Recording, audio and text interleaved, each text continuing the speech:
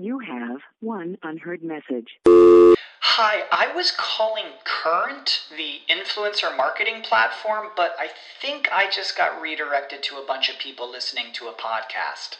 Well, anyways, I was calling Current because I was told they could help get my brand set up on TikTok Shop, and even build out an affiliate program of content creators promoting my brand, and even have those content creators go on live streams and promote my product there. Wow, I could really use Current. I also heard that the brands they work with are making millions in sales. I guess I'll just go to their website at current.tech. When you need mealtime inspiration, it's worth shopping Kroger, where you'll find over 30,000 mouth-watering choices that excite your inner foodie. And no matter what tasty choice you make, you'll enjoy our everyday low prices, plus extra ways to save, like digital coupons worth over $600 each week. You can also save up to $1 off per gallon at the pump with fuel points. More savings and more inspiring flavors make shopping Kroger worth it every time. Kroger, fresh for everyone. Fuel restrictions apply. Miami, home to sun, sand, water, plus books, new ideas, author conversations, and the Miami Book Fair, the nation's largest gathering of readers and writers of all ages. Mark your calendar for the 38th edition of the Miami Book Fair, Sunday to Sunday, November 14th to the 21st, bringing together the greatest thinkers of our time, in person and virtually, talking about the issues of the day with audiences of all ages. Join the conversations about sci-fi, the environment, American politics, and world history. Participating will be authors with new fiction, nonfiction, memoir, and essays. Chris Matthews, Channing Tatum, Alan Cumming, James Patterson, and Twilight's Marissa Meyer, too. All this and more at the 38th edition of the Miami Book Fair, November 14th to the 21st, 2021. All coming together for 1 week, in person and online. Do join us. More information at miamibookfaironline.com. or follow us at Miami Book Fair. For maximum customer engagement and retention, choose CleverTap. CleverTap is a leading customer engagement and retention platform that helps digital brands maximize lifetime value. Over 8,000 apps around the world, including Vodafone, Star, and Sony, trust CleverTap to improve user engagement, boost retention, and fuel long-term revenue growth. Learn more at clevertap.com. That's clevertap.com.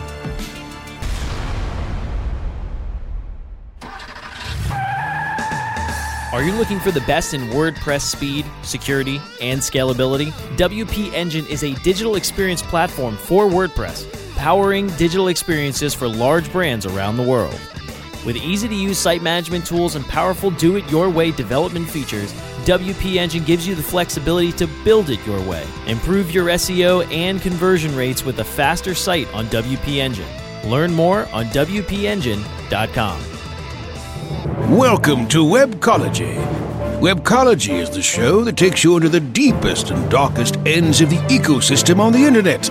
Our guides will take you on a journey into web marketing and bring you the experts and the information so that you can further explore the web marketing world. Now, here are the hosts of Webcology, Jim Hedger and Dave Davies. This is Jim Hedger from Digital Always Media and Dave Davies from Beanstalk Internet Marketing. And you remember how last week we said we were going to do a show on mental health in the industry unless something big happened, and sort of, well, as it turns out, I think something big happened. It's hard to fathom that Facebook going down might be a cause an over $1 billion immediate on just in the online economy calamity. But as it turns out, it cost literally tens of billions of dollars in lost stock shares. Mark Zuckerberg lost $8 billion personally. Facebook went down on Monday for a half hour, and and you wouldn't believe what happened next. Okay, well done. How do you intro what is possibly this is probably the biggest internet story of the decade. the short decade at any rate. Yeah, I mean, it shows the strength and weakness that is inherent in our systems, right? Like if we believe what they said was the cause, and I mean, you know what? I'll say it. Sometimes just because you're paranoid doesn't mean they're not out to get you, right? Like sometimes I don't believe what these big tech companies tell me are the cause, but if we're going to believe them, it showed a 1-point failure in their entire system across all of their main platforms, right? Like, so, and nobody caught that one, right? So like, this is so 2020, 2021. Mm-hmm. Not only is this probably the biggest story of the short decade in tech, it's also possibly the stupidest one, if they are to be believed. Mm-hmm. That is just so apropos to the times. Yeah, well, and that is true. And I mean, the thing is, like, how many times have all of a sudden, actually, it literally happened to me last night. Like when a client was like, "This is broken," and I'm like, okay, where I couldn't see what could possibly go wrong until it did. And then it was like, well, that obviously that's how this can fail. Right? Like very clearly, this is how this can happen. And like I had anchored optimized test just around one of the classes, the class changed. Anyway, like, I mean, the long and short is things looked wonky on the site for like half an hour till I fixed it. But I couldn't see how that could possibly happen until it did. And there is a chance that I can't imagine in such a massive company with so many people dealing with so much to do with their security. Like they'll have hundreds of people who have looked at their protocols that nobody caught that. Like I was the only one looking at mine. I couldn't see my own mistakes, right? Like that's one person who can't see their own mistake. But anyway. I absolutely believe Facebook when they say this is what happened. I just can't explain why it happened at exactly that time. But they misdirected themselves off the web. Yep, that's what happened. They entered a routing protocol on the DNS network. The domain name, the Facebook is its own registrar and its own multi-host. Mm-hmm. And apparently from that same account, they also control all the locks on their doors. And by the way, Dave, have you ever just like in Facebook's defense, have you ever locked your keys in the car and not know what to do about it? Because that's what Facebook did to themselves, basically. They locked the keys in the car and the car was running, but then it stopped running. Okay, so doing a procedure that they would have to do you and say dozens of analogy. Thank you. Doing a procedure that they would have to do dozens of times a day. Anytime Facebook makes a change to anything, they have to, re-enter all this information, algorithm shift, a new piece of machine learning, whatever. They've got anything that goes into their system has to be routed across their firewalls and onto the main internet, onto the backbone. Mm-hmm. So they have to be entering this information dozens of times a day. And exactly when a whistleblower was about to leak all their dirty secrets in Congress live on TV, Facebook goes down because somebody misentered the information. I can't, yeah. But I believe that that's what happened. Right. I just don't know why. You just can't say why exactly. Right. And that's I think where like it's funny because so often I'm like, get your tinfoil hat off, and then there's just something in this one that has my spider senses just sort of like going, it wasn't really that much money they lost, like that they won't recover. Like, would it have been worth losing their ad revenue for that period? Because the rest of it they're going to gain back. And it was actually, I was chatting about it, and I'm like, well, there's this much of a loss in sort of ad revenue per half an hour, per hour long period. That's a lot of money. And then Mary, who does a lot of my wife, for people who don't know, who does a lot of paid ads, and I do on the Google side, but I hadn't thought of this on the Facebook side. Most of it is averaged out. Most of it is averaged out over the life of a campaign or per month or whatnot. So did they lose money? Not really, because they've just taken a chunk and then that remainder is just going to average out. It's like me going, I have this much money per month on my campaign that I'm going to give to Google, and Google going, well, we didn't spend it last week, so we're just going to like increase your spend by 33% for the next 3 weeks, and then we'll catch up. That's basically what will go on. So there actually wasn't a cost to them. No, like it'll be very, very minor. So there is that part of my brain that just goes, I just can't pry the tinfoil hat off me in the coincidental timing that they might need to clean off some servers right, to get some stuff done. But I don't know if they needed to clean anything up. They just needed, I think, to make sure that a third of the world's population wasn't talking about what crudmusters they are on their own platform. Well, the whistleblower was explaining to the world what absolute crudmusters they are. Yeah. And then everybody has many. Facebook is evil. Mm-hmm. It was straight to Twitter, indeed. But you know what? If people are complaining about you in your neighbor's house, that's one thing. But if they're complaining about you in your living room, that's quite another. And how to say this? Facebook is quite possibly the most useful application of all time, but it's also designed by design, made to piss you off, to make you anxious, to ruin your day. Yet you go there because all your friends are there. But it's the agora, the sort of social, the communities, the great world marketplace, our meeting space where we all scream and yell at each other. Mm-hmm. It's the asshole factory. And that's what by design, because that gets more people looking and more people screaming and makes more people click on stuff, which makes more ad revenue. And they made it like that on purpose. And that's why they went down, so that we wouldn't be saying that on their platform that day. And you know what we're still talking about more than what crudmusters they are, is that they went down. Right. They changed the story. Right. It was amazingly successful. Right. And but here's the thing. And Mark, just in case you're listening, which I know you are, you can only do this once credibly. And you can't even do this once credibly, but you got away with it. You're in trouble next time. There's going to be a next time, or you could start treating your users like people who are fragile, and the society that supports you like an organic unit that is fragile. Because as the whistleblower, I'm sorry, I can't remember her name, was saying, you guys don't care what damage you do. Move fast and break stuff. Are we to believe that the new directive to techies is move slow and don't break a damn thing? That's what I'd be telling them. Right. Yeah. You bring up an interesting point, because you kind of can't do that again.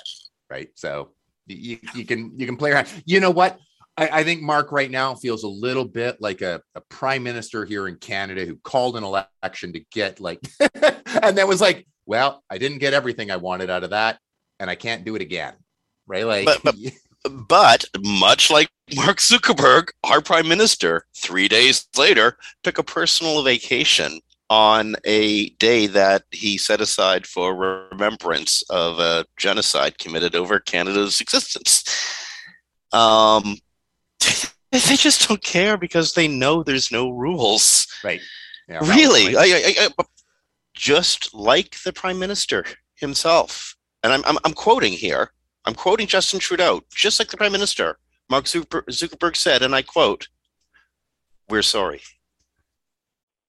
You have one unheard message. Hi, I was calling Current, the influencer marketing platform, but I think I just got redirected to a bunch of people listening to a podcast. Well, anyways, I was calling Current because I was told they could help get my brand set up on TikTok Shop, and even build out an affiliate program of content creators promoting my brand, and even have those content creators go on live streams and promote my product there. Wow, I could really use Current. I also heard that the brands they work with are making millions in sales. I guess I'll just go to their website at current.tech.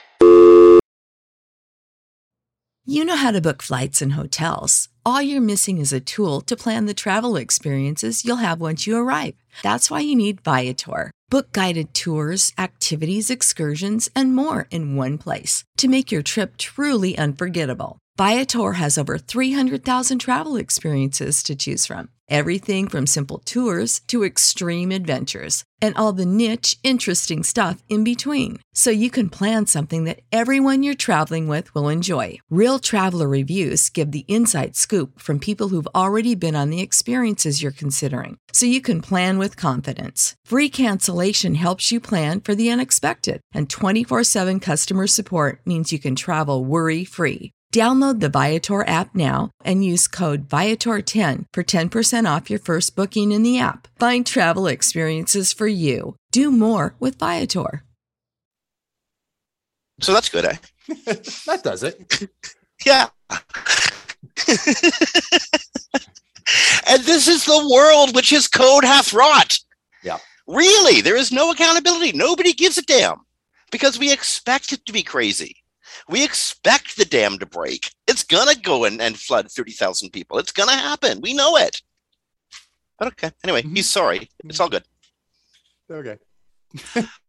So, other stuff happened this week. I thought it was very important because Facebook went down, right? Right. Well, we couldn't talk about it, so I guess it didn't matter. Not at the time. You know what? I wrote this really, really fun short story on what happened and why it happened just after. It was written as a smart ass remark to my team about, Mark Zuckerberg pushing the magic button that killed Facebook because he felt empty and guilty. Right. And I wrote it to the 15-person team that I work with. And it was a great story. It really was a good story. And I didn't know what to do with it. And, it was the most frustrating thing in the world because normally, you know what I do? I'd put it up on Facebook. Right. Yeah, because I wanted that instant adrenaline rush of, or that instant serotonin rush of people going, "Hey, Jim, nice story." Yeah. Yeah. And that space has changed us, man. Built for that. Yeah. Yeah, exactly. So it wasn't just Facebook, though. It was also Instagram, which Instagram is a weird kind of environment because it's not like direct advertising dollars. It's not like what Mary's doing exactly, right? Although her work does trend into Instagram, but Instagram is all about influencing, right? And there is a market there, multi-billion-dollar market of people saying this cheese is good, and they were all shut out. It's funny. Like it just a funny serendipitous timing that as you're talking about that, I was actually just had called up like another story that we're going to be chatting about to get ready for it. And I'm looking at this picture of John Mueller, who, for people who don't know, is often caught on his podcast, Search Off the Record, talking about cheese, like they all are. But he even has like little cheese icons in his name. I assume right now. I know he often does. So it was funny that you mentioned that as I'm just looking. Okay, no, there was absolutely no intention to go after John Mueller on that one. Although we got a story coming up that John actually says more than he might have been supposed to. But that's coming up in a few minutes. That was a fun one. But the Instagram thing, like how much of our home, personal, small business, world economy is all wrapped up in the world that Mark Zuckerberg owns? Facebook, Instagram, and WhatsApp. And I know a number of activists who use WhatsApp because they figure their messages just sort of vanish into the ether. Just a quick note to them: Mark Zuckerberg and Peter Thiel own WhatsApp. Your messages don't disappear into the ether; they're used to understand you. Just like everything that goes across these networks, they're used to understand us. They're used to help deliver more stuff to us or to deliver us to more stuff. We're not just things to market to. We're also forces of energy to use in the marketing of ideas. And that's what the social network's all about.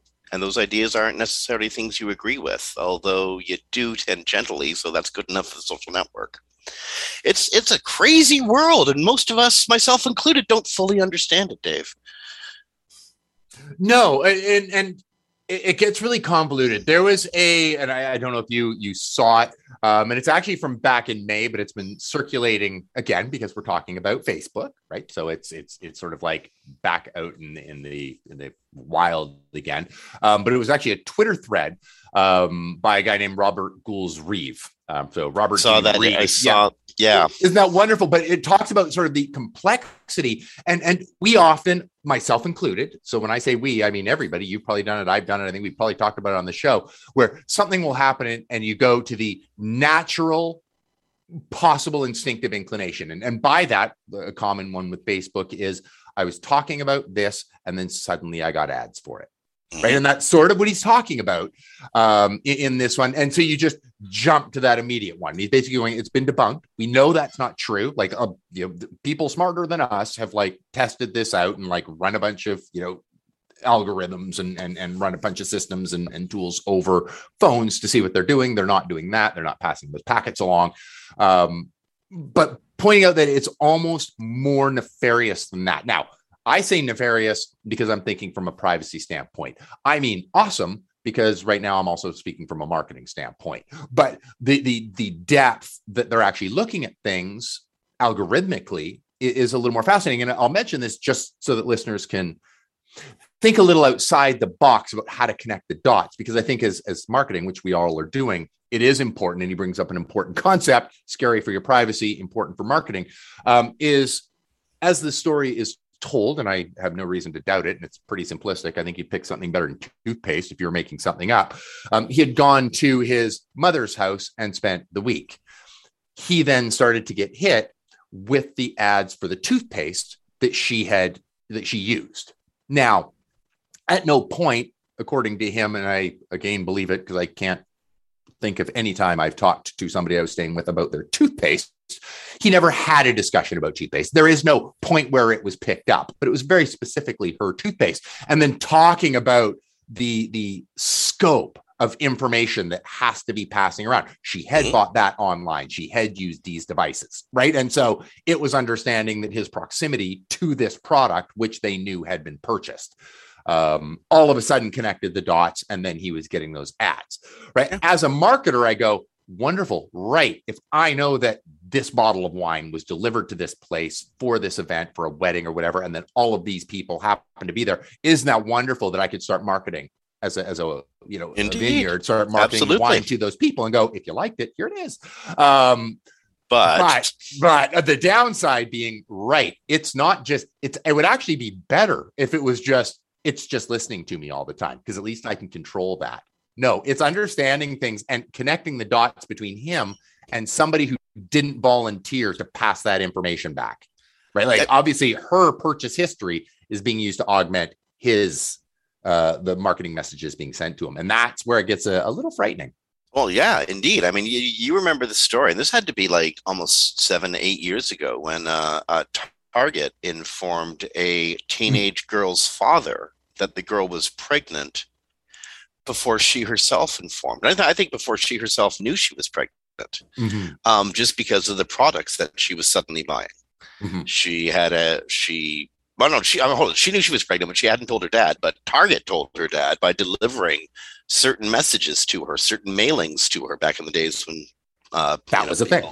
People would receive snail mail campaigns that were directed directly to. And so marketers have been this clever for quite a while. Look at someone's purchase history, put it together, boom, market to them. This is the ability to invade and even shape perceptions of privacy are staggering. Yeah. And again, it took Facebook going down. Actually, it took the whistleblower to make us have this conversation. But I think, in a way, Facebook going down may Streisand affect the conversation. The Streisand effect. Yeah. Okay. So, it might even increase the amount that we talk about how craptastically awful Facebook is to its users, given what they've done to the world those users live in. On purpose. Mm-hmm. Craziness. And you know what I'm going to do after this show? What are you going to do, Jim? I'm going to check stuff out on Facebook. just like most people are. Because I got to go check reality before I get back to work, right? Oh, yeah. No, I know. Speaking of reality, there was actually more stuff that happened this week than Facebook going down or somebody talking about how craptastic Facebook treats its users. Mm-hmm. Google did a whole bunch of stuff and said a whole bunch of stuff, and Bing did a number of things, and I probably really ought to start covering some of that stuff too, because we've gone halfway through the show and we've really talked about how crappy Facebook is to its users and how they went down on Monday. Yeah. All right. Well, then let's just start covering Google. Okay. Well, so if Google was like the TV show Lost, Want to see where this goes? 6/10/21. 6/10/21, dude. 6/10/21. That was a cryptic message that was put out in a tweet John Mueller sent the other day. And on a little object that looks a little bit like a mechanical puzzle piece, he had inscribed 6/10/21, which, if my sources are correct, was yesterday. And the suggestion was that on 6/10/21, so you probably noticed if it's happened, Google was going to go after a bunch of interlinked link schemes. You got some nasty reciprocals happening there. Pity what's about to happen to your website, eh? That was the insinuation. But as conversation went on, this is where it gets neat. As conversation went on,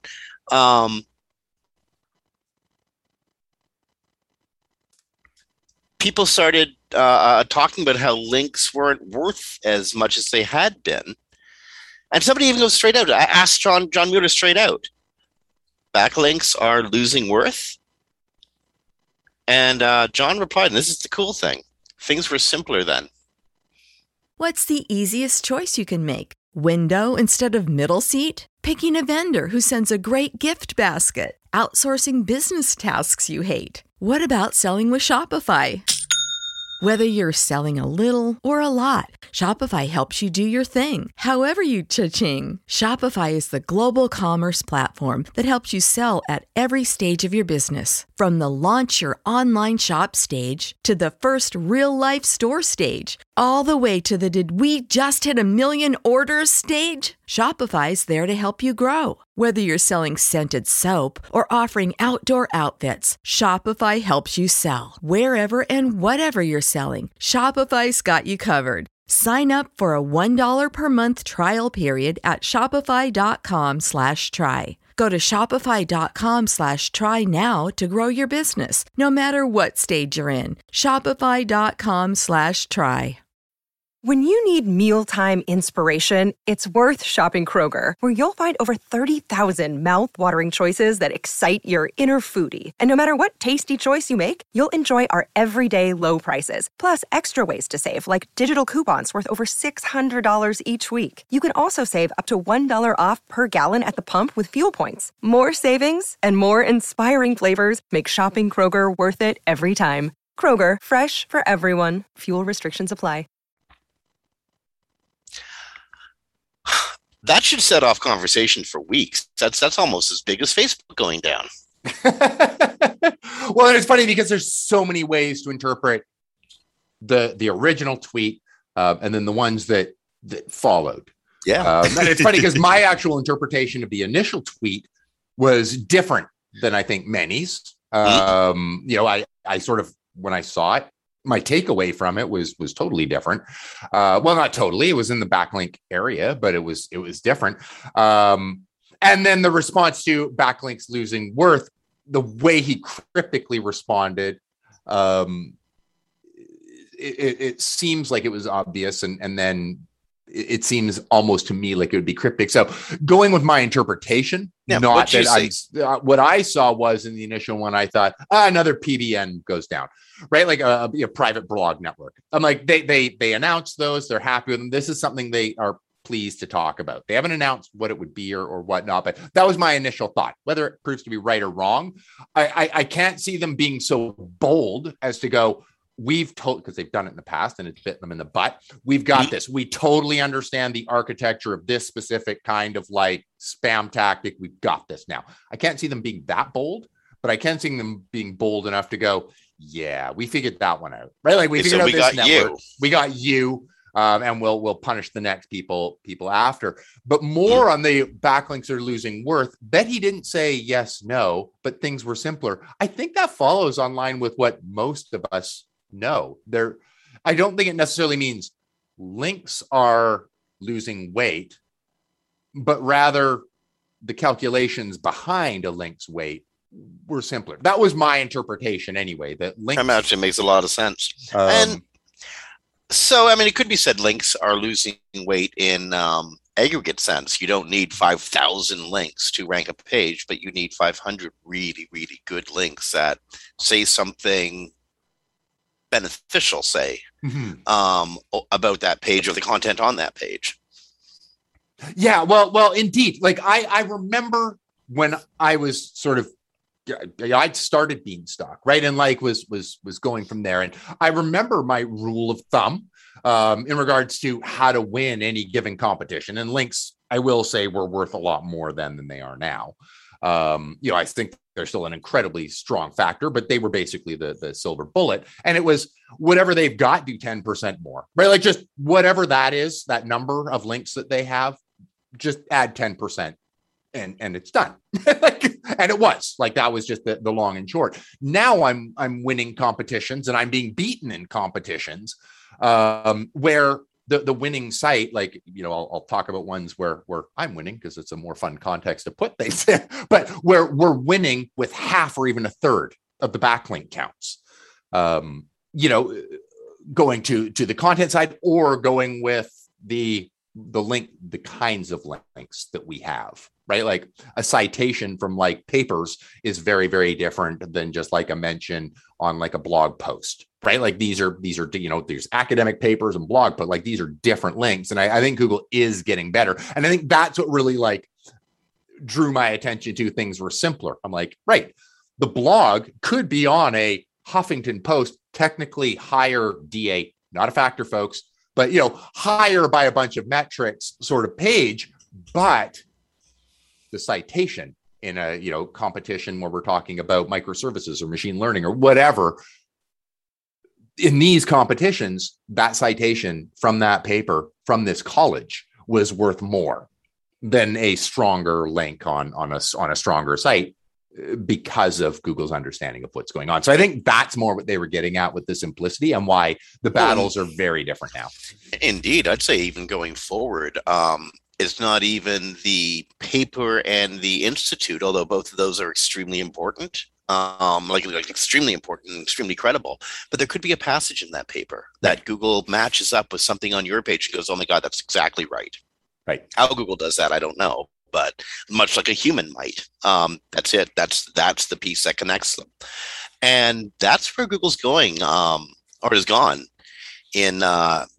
And I think that's how it partially considers importance and connections between documents. Right. Well, let me move into MUM and further, but that's a different sort of machine learning. Yeah, well, indeed, and that takes it to the nth degree. But what's interesting here, and I loved your mention of passages. And the idea of so much it will, and the idea of being able to, look and go, okay, this matches that, right? Like this, even if it's just a reinforcement, this reinforces that. Mm-hmm. One of the areas that we're seeing a lot of testing, and everybody, like you can just sort of miss it because of the frequency of it and because some of them come and go. But what's really fascinating to me is what might happen to the search result page. And you bring up something, and it's literally I'm just thinking of it now in this context, but where they've looked at this paper citing, another, document on the web, but looking at the context of a passage within and fact checking each one and figuring out what the relevancy is. And what happens to the search result where you're going, okay, there is this chunk of data from over here. It reinforces over here. So do you rank, let's go with the case I was sort of starting by talking about, do you go, Dave's client has this great answer to this question, but that answer relies on a passage from the other piece, which you brought up.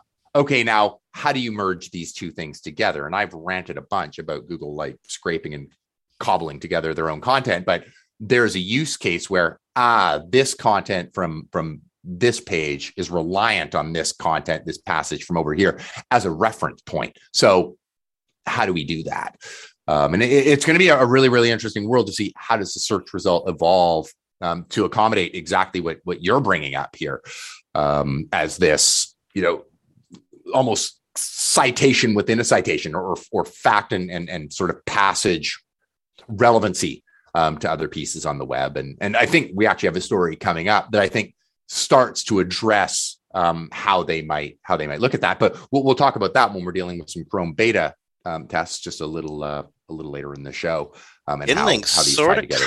InLink sort of kind of does that, kind of sort of with like concepts, but I want a tool that does that.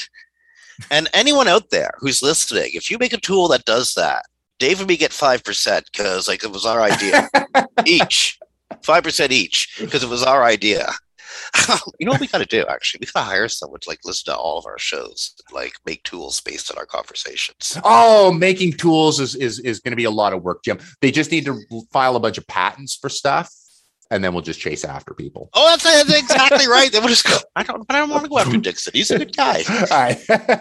Okay. We'll let him go. Okay, so like we were talking about the composition of a search results page, and it was interesting. You said in a competition, you would do just 10% more than the other people. Save big on brunch for mom, all in the Kroger app. Get 16-ounce packs of flavorful Angus 90% lean ground sirloin for $4.99 each with a digital coupon. Then buy 2, get 2 free on 12 packs of delicious Coca-Cola, Pepsi, or 7-Up, all with your card. Shop these deals at your local Kroger today, or tap the screen now to download the Kroger app to save big today. Kroger, fresh for everyone. Prices and product availability subject to change. Restrictions apply. See site for details. I'm thinking about the way Google is experimenting with reconstituting search results pages, a lot more vertical links, a lot more supplemental and rich results. And Google is signaling that it wants to dig deeper and deeper and deeper into people's websites, to bring more of it to the surface with the new error reports that it's issuing for rich results in Search Console. Google's making it easier for webmasters to detect and solve problems that Google's detected, and it wants to actively display more information deeper into websites as a part of just basic search results. Yeah, I love this. And here's why I love this. And it's funny, if you read the new ones, there was a couple where I'm like, oh, what's that? Where I actually had to go, oh, what's that? Which is absolutely fine. And I loved that actually happened to me. Search Console has traditionally been, in my opinion anyway, a bit simplified. And I think it was important that it was, because that it's a simple place. I think it should be a place where, my dad can go and get insight about his own website that any person could drop in. And I pick my dad, he's a bright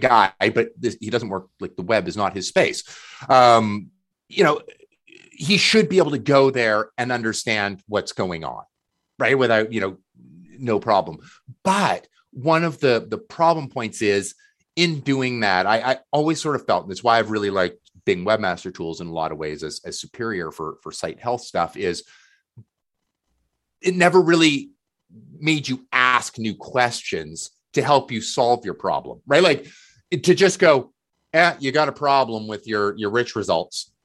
Didn't actually give me a term I need to look up what it means so that I know what to do. Otherwise, now I need to just go and try and figure this out on other websites but I don't even know how to start asking the right question. And I think this is one of their first forays into going, we're going to get technical here sometimes because we need you to understand either how to ask the question to fix it, or at least be able to go, I'll never understand that. That's not my job. Time to call my dev and talk to them and get them to sort this out. So I think I really like that they're adding this in. I think rich results are awesome. But to me, almost more this is the first time I've really seen them start to put in this complicated, sort of information in front of people who may be lay people and facilitate, sort of enable them to go, okay, now ask the hard questions, or at least know that you need to get some help here to solve these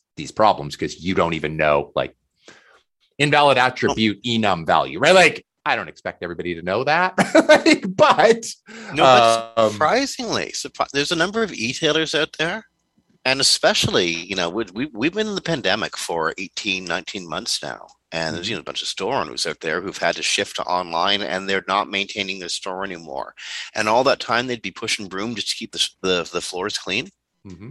They've been studying how the web works. Right. The smart ones have anyway. Yeah. I think, and I've been finding this with some of the clients that I've been serving. There's a sudden uptick in customers who really understand, or who have a better understanding of their websites. I'm finding projects are moving a little bit faster now because people are getting urgencies. Like, they understand. Okay, do you know how when you're working with a really good dev team, everything is urgent all the time? Like, you've got to get the job done. You get a ticket, you get the job done. You get a ticket, you get the job done. You don't want things to pile up on your desk. It's always, you know what I mean? You do that. But when you work with a small business that, the web is just a secondary place they're selling stuff from, stuff gets done when stuff gets done. Mm-hmm. I don't find that so much anymore. I find that people are like, they get the urgency because they're living in the environment now. Yeah, well, I think the reality certainly hit that in a moment's notice, your brick and mortar might not have people walking through the door. Like, you need a backup plan. So I think if nothing else, sort of, which COVID reminds may have me, people in the butt on that one. Which reminds me, and I meant to talk to you about this before the show. So sorry to just sort of throw this in there, but I'm thinking a lot about the metaverse. I'm thinking a lot about the new VR the new VR realms mm-hmm. that are springing up, and I'm beginning to wonder if our idea of the web is starting to look a lot like Main Street did back in 1999. You know what I mean? Like, I'm not so sure that the 2D web is a viable space much longer. I suspect you are right. Like, do I think the idea of having a laptop or whatnot will go by the wayside? They'll certainly change over the decades ahead, but I think we'll always have something like it just because of the convenience. I mean, maybe that's wrong, but I can't.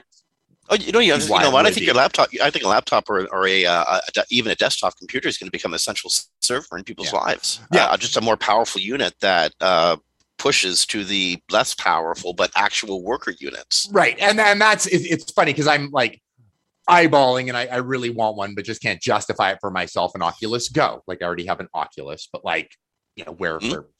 Just smarter, more, well, I guess not smarter, but more mobile, right? It doesn't need cables and stuff like that. But I think you're on 100% on the right track. And yes, Google Glass didn't, take off, and it creeped a lot of people out. But to where you're talking about with VR and augmented reality and things like that, I do think it's a natural extension of what's going on. I think it will there be a time in the very near future where, yes, I'll have glasses on, and yes, it'll have like a little thing that just sort of gives me additional information on my environment? I can't see how that doesn't happen. Like it just doesn't make sense. So I think going back to your initial point, I think 100% the way we currently think of the web is I think you're right. It'll be incredibly archaic. But there are people, one of the first on board, so I'll credit her with it, was Cindy Crum, was one of the first people I heard talking about it. A lot of people are now, but the idea of taking the web and making it basically its data points, right? We can see that with schema. We can see that with, some of the mobile applications and things like that. But basically going with Java development is sort of based on that. Like it's not about this big web experience that changes URLs. It's about the data. Right. And getting you that data and us presenting it to Google in a way that they go, okay, I understand all of this stuff. And now we can just, sort of present it in the simplest format, be it a phone, be it, in the upper right-hand corner of my glasses when I'm looking at a building going, that's the one, it has 5 stars, right? Or when I'm looking at a restaurant or whatever. But I think, that was my long way of going, yes, Jim, I think you're right. I think the way we view the web now is and I think people in younger generations are probably more used to it being in a more mobile world and probably going, why are you even looking at it on desktop? Like, why are you even testing this thing on your browser? Nobody else is doing that. And, they're probably right in a lot of cases. Well, it's something that I think I'm betting. We're still a few years from there, but I'm betting 2 or 3 years from now, we're going to be having conversations about a new shopping mall routing system, a new way to, if you're part of a whole bunch of collection of shops in this universe, in this metaverse, or this part of the metaverse, here's how you get yourself known in the greater metaverse. You know what I mean? I bet you that's where our conversation starts shifting. I think you're right. And I mean, I one of the big holdups in my mind to getting us from here to the future that you're talking about is actually in the devices. And it's a cart in front of the horse, right? Like I understand the chicken and egg problem is the technology can't take off until the devices can support it, but the devices will never be built until the usage is there, right? Like it's one of those sort of like, I view Minecraft, anyone? No, well, exactly. Yeah, good point. But I remember when Google was launching, they're like, okay, and now they're like Pontiac and buy and like having their ads like augmented reality. You can sort of point your phone at your driveway and like a Pontiac will be put there, whatever it was. And we've seen. Oh, you're kidding me? I got a BlackBerry. I can't even get a Volkswagen in my driveway. Where you can like sort of drop things into your environment and sort of see how they look using augmented reality. And it seems very, very clunky. Like I'm holding my phone, like, yes, I understand this is a modern device, but it's a very archaic way of approaching the problem in my mind. But the devices aren't there to just go, yes, we'll just like flash this up, directly like Dave's just looking at his living room and let's just put that planter right over there or whatnot. So I think the technology's got to catch up. It's going to be really interesting to see. And maybe one of these days we'll pull on Slosky or something like that to talk about some of the patents on the hardware side that have been being filed. I'm sure I don't know any off the top of my head, but I'll bet he does. Yeah, actually, you know what? I bet he does. And we absolutely should. As maybe we'll have him on for 10 or 15 minutes, and a year from now, we'll have him on for 30 minutes on that subject. Perfect. I can see that happening. Okay. Things were so much simpler then.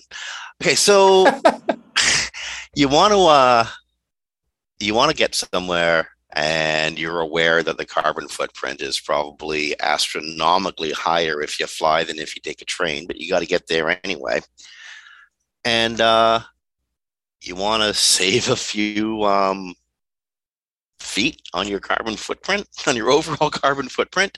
Google's helping out here with something called Sustainable. It helps carbon rate flying routes. The route that this one airline takes might be less impactful than the route another airline takes. Yeah, what do you think I about like that? it. I like anytime consumers are given choices. Like, I mean, obviously, I also like the planet Earth, so I think it's a great idea. But going like just marketing hat only, I also go, yeah, if this is a concern to you, like if you are, focused on price, you've always had that option, right? Like one of the default selectors has always been sort by price, right? On things like trips. But being able to let people do that, I love, and I'm betting that often they'll find out that, oh, okay, I can actually save a significant amount for like $1 more, right? But if you were just sorting, I've never thought to run that calculation. I've never even thought, even when looking at routes, going, oh, that one's a bit longer, but it'll get me there faster, so I'll take that one. I've never thought to go, right, but what does that mean? Well, you know what it means? It means that you're taking off and landing less frequently. The longer trip probably has the shortest or the lowest carbon footprint, right? Because it involves less mega energy use. The energy it takes to get a plane off the ground is far more than the energy it takes to keep the plane flying. Right. So the cheapest fare probably has you deplaning and taking off again 2 or 3 times in your journey. That has a much higher carbon footprint than the higher fare that gets you from, say, New York all the way to Tokyo. Well, indeed, but and I'm betting that there are going to be some subtle differences. I will have a choice if I'm traveling basically anywhere in the world. Right? Like if I'm traveling anywhere east of where I am, I will go from Victoria to Seattle, and then I'll travel out of Seattle, or I'll go from Victoria to Calgary, and then anywhere else. And that is the one thing I don't miss about living in Victoria. It's one of my routes. But one of the big impacts, let's assume both trips are going to be the same distance. My up and down on that Calgary route is going to be in a 737. I'm going to be doing that 2 times, or maybe a 787. Yeah, there you go. But sure. It'll be a 737, whereas it's going to be like a -8, like 16-seater, 30-seater, I think, for the first hop, and then I'm going to be on like the 737 or whatnot. So that makes good sense. It'll be a smaller plane for one of those up and down, and save the environment just a little bit. And if nothing else, the fact that Google's introduced this has now actually made me think. Indeed, something like that. I've never even thought of it before. And let's face it, if you're flying from Victoria to Seattle and you're taking the -8, it's just an infinitely nicer flight. It really is. Yeah, it really is. And if you're smart and you're there early, unless there's a little kid, unless you're there early, you can ask to sit in the jump seat and the co-pilot seat. If there's a little kid, you got to give the seat to the little kid because you just gotta. You do gotta. Yeah, I've gotten that seat once. It is fun. Isn't it the best? It just changes your whole perception of flying. Yeah. Are you looking for the best in WordPress speed, security, and scalability? WP Engine is a digital experience platform for WordPress, powering digital experiences for large brands around the world. With easy-to-use site management tools and powerful do-it-your-way development features, WP Engine gives you the flexibility to build it your way. Improve your SEO and conversion rates with a faster site on WP Engine. Learn more on WPEngine.com. For maximum customer engagement and retention, choose CleverTap. CleverTap is a leading customer engagement and retention platform that helps digital brands maximize lifetime value. Over 8,000 apps around the world, including Vodafone, Star, and Sony, trust CleverTap to improve user engagement, boost retention, and fuel long-term revenue growth. Learn more at clevertap.com. That's clevertap.com.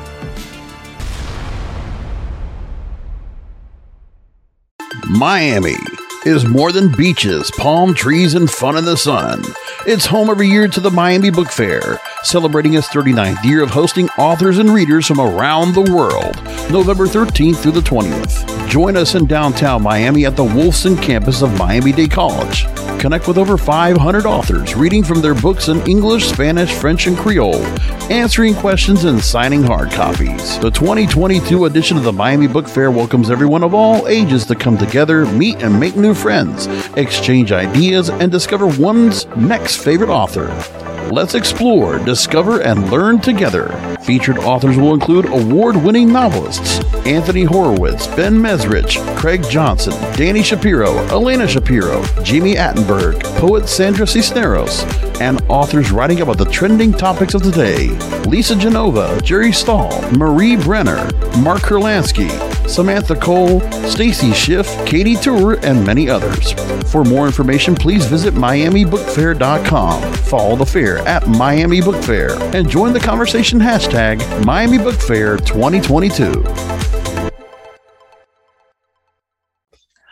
Okay, where do you want to go next? Okay, let's go to... We got 10 minutes before we got a hard stop in 10 minutes. One of my favorites, and it alluded back to favorite things that happened this week, and it's, we almost got through a show without mentioning Barry Schwartz, but he wrote about it over on October 5th, and it relates to something I was talking about earlier, and I said, I'll be tying into a story later, where earlier I'd been talking about this co-citation. What if you need to be able to get two pieces of sort of information, or if two pieces are highly related to each other? Google's beta version of Chrome is testing a couple new features. One of them I'd heard about a week ago on Twitter, but now Barry's writing about it, which is great. And it's in test, but it's the idea of when you click through on a search result, or it's creating a scenario where when you click through on a search result, that's showing up on the right-hand side, but there's an option to have sort of a left-hand pane available, like we used to do with frames all the time, right? With the left-hand navigation, but having the search results, remaining search results there. So ready for you to like choose different options. That immediately opens up for me the opportunity to go, it doesn't have to be the remaining search results, right? Like very clearly, it makes sense that would be the first thing that they would do. But it doesn't have to be that. So as you're scrolling down the page, for example, they click through to Dave's page, right? Like, or Dave's client's page, and they're reading, and then they hit that spot where it made sense more in the context of this other passage, right? The one that you had mentioned, we were talking about passage indexing. Okay, now let's start integrating featured snippets in there. They will let you to go to that page for additional reading if you want, or let you bookmark it or whatever. But basically giving Google an opportunity and inject probably a ton of ads. Like, let's be honest, it's Google that they're going to do that. But it's the first time in a long time I've seen a structural change at Google that gets me really excited, and quite honestly has changed some of my strategies for some of the clients, knowing that this is coming. For example, in a lot of cases, I'm looking more closely at where a competitor, where they rank that we might not rank, and going, okay, if somebody's going to have the remaining results appearing on the left-hand side, it becomes more important that I'm ranking near that competitor so that I'm available while they're looking at my competitor's sites, right? Like where that all of a sudden increases in value to me, rather than they're going to click next and then they're going to sort through things. I want them to be looking at me, and imagine once they get ads in there, being able to go, well, they're on this site, like, well, they're there. I want to engage them there. I think it'd be a wonderful advertising opportunity for Google, like an ad placement opportunity, which has got to be what they're looking at. Like, it just it'll be interesting to see how users actually use that feature. Like, you're right. I think your initial and somewhat cynical, but I think it's pretty accurate. Google's creating more space to plant billboards. Like, they just made more land, twice as much land. Makes perfect sense. Will users click there? Will users click those ads? Or will they just be clicking the second choice SERPs that they suddenly have to go to? And what's it going to take to get someone to move from the body of information they're looking at to you could have also looked at? Right. Well, but one of the interesting things I think Google will have going for them, and it's one of the states of being Google now in this one. If nothing else, they still win. They may not have made an extra click onto an ad, which is obviously what they want from everything, but they will have gained information. They'll see, okay, that featured snippet tied to that, right? And be able to improve their algorithm. Oh, okay, when they're looking at that, they're interested in that, right? Even if you're just scrolling and then pausing on a piece of information in the left-hand pane, that will give them an understanding of, okay, this content ties to this. They stopped, they read that, they moved back, they started engaging with that page again. So that when they are targeting you for ads, ta-da, they know just a little bit more about you. Not that Google would use such on-page signals such as, I don't know, user attention. But I wonder if in Google's eyes that might confirm either linkages between documents or the relevancy and credibility of certain documents. Well, indeed. And it's funny. It's a funny one because you're like, the engagement with it. No, I said user attention, not engagement. Right. That's a Google word. They could then justify that back going, we're actually paying attention to the attention being paid on the search results. Now, it happens to be on the same experience as your page, but with the engagement metric they might be looking at there would be the search. It just happens to be a little more blended. It'll be interesting to see where it goes. I could also see them starting to blend search results directly into your page, right? Like it's, or at least maybe not search results, but my God, could you imagine? I guess I shouldn't say search results, putting in the featured snippets, like allowing for like an on hover sort of impact to go, okay, this defines this. Like even that, I think would be incendiary for whole bunch of webmasters, you and me included, certain times. Oh, yeah. Depending on where you get that snippet from. You pulling that from my competition? Yeah. Well, exactly. But if they based it all on, well, people looked at this featured snippet over here. I can totally see that happening, though. You're totally right. I imagine we'll hear it as a test. They might get some pushback, but that was probably the most exciting thing to me because I like the opportunity it produces. But also when I see something where I'm like, as a searcher, I would find that helpful, right? Which is at the end of the day, I'm a searcher first. Okay, at the end of the day, I'm a marketer first. But at the end of the day, I have to put on my searcher hat when I'm looking at every single thing. And I look at that one and go, it is genuinely useful for a large segment of the population. Like, I think if it was adapted or adopted and people used it in the way they should, right? Like actually sort of used it. And if Google uses it the way they should, I think it could have wide adoption. But it will be interesting to your point to see, does it? Like, I think it should, but I've also thought many things should be adopted. I've mentioned on the show, I also thought Twitter was going to be a fad and just sort of like bypassed it for a good chunk of time. Like, I'm not always on target on these things, but to me, it just inherently seems like it's adds value to a results page. It'll distract people while they're on your page, but it'll also distract them while they're on your competitors.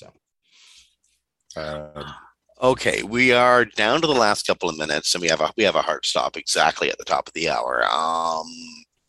There's for those who still use the Google Keyword Planning tool religiously. I haven't used the Google Keyword Planning tool in over a year. It's been a while. Anyway, but if you do, Google's got new two new metrics that it's including, showing how a keyword or a query is either increasing, stable, or declining in as a trend over the last couple of months. Yeah, this is my favorite thing. I think I said the last thing was my favorite thing. I changed my mind. I think it's quite useful, eh? It's very useful. I think it's going to be like wonderful as we're heading into the holidays. Like it's a great time for a feature like this, so that we can see our trending, especially as we start to approach and then move to the other side of Black Friday, right? And see, how are things moving in that direction? I just really like it, and seeing what the rate of growth is. One of the things I really like about it, we can always go to Google Trends, but this is really easy to use. And in aggregate data, I haven't built Data Studio dashboards out of it, but I'm looking forward to diving in and creating some dashboards where when I'm showing a client their overarching, like right above where I'm showing them their sort of traffic, like here's how your traffic's going, having this, here's the trend data. Like when it shows that you're down in September over August, well, you're in travel. Oh my God. Right? Like, oh my goodness. I mean, beautiful, wonderful. Yeah, it'll be really helpful. To help us justify. That's excellent. Honest to goodness, that hadn't occurred to me. But I had gotten as far as it saves you an Alt tab when you're doing your own research. Right. Which it does. So yeah, I think like love this change all around. And it just makes sense, right? That they would be going, here's what you should expect to see. Now, just because you should expect to see it, one of the things they offer you in Google Trends is like and here's what we think. Right. It's like and here's our prediction for the very near future.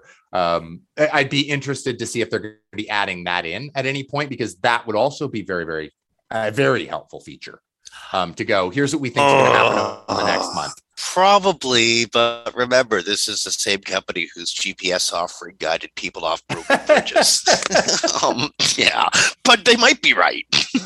Well, valid point. I think, in that case, because we're dealing with ads, it's wonderful. You pay for the click, right? So, I mean, I'm simplifying, but telling me, yeah, every holiday season, this tends to go up. Yeah, even if it doesn't go up quite as much, it probably cost me about what it should have. I probably didn't pay for too much. Anyway, you know what? I think we've got to round out. I think we're closing out the hour. We are closing up. But one last point: there are idioms that I use. I just turned 53 the other day, and there are idioms I use from the 80s and 90s that just let's face it, the hep cats today just don't talk that way anymore. It ain't cool. Ain't cool at all. No matter how cool I think it is. I think this is great. Ideas go in and out of focus. Just like the way people speak changes over time. This is going to be very helpful. Okay, you are right. We are out of time. Gone absolute full circle. In fact, Studio is saying get out. On behalf of Dave Davies from Beanstalk Internet Marketing, this is Jim Hedge from Digital Always Media. You've been listening to Webcology on WMR.fm on the 7th of October, 2021. Be kind, be good to each other, mask up, get vaccinated, and we will talk to you next week.